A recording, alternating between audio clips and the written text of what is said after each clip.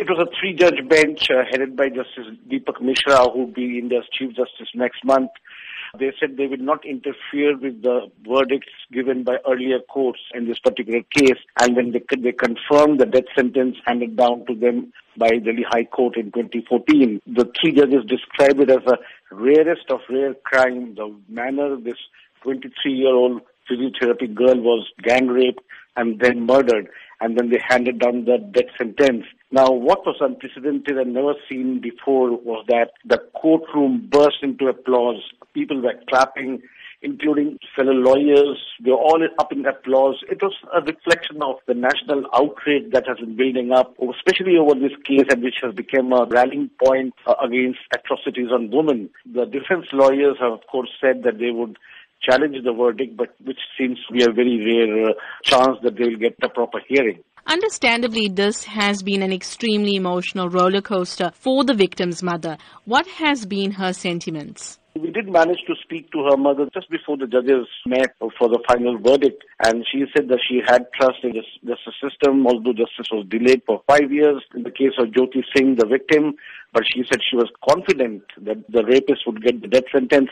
And while the judges were reading out the injuries that the girl suffered during her gang rape, she sat there weeping. When they came out, the father seemed more composed.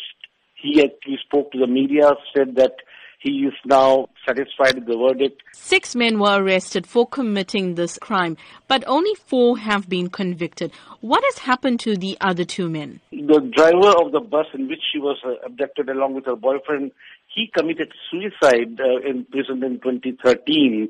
And the 4th man, who was actually a juvenile, and he was sent to a reformation home for 3 years and was released in December 2015. Now, I spoke to Maneka Gandhi, the Women Welfare Minister.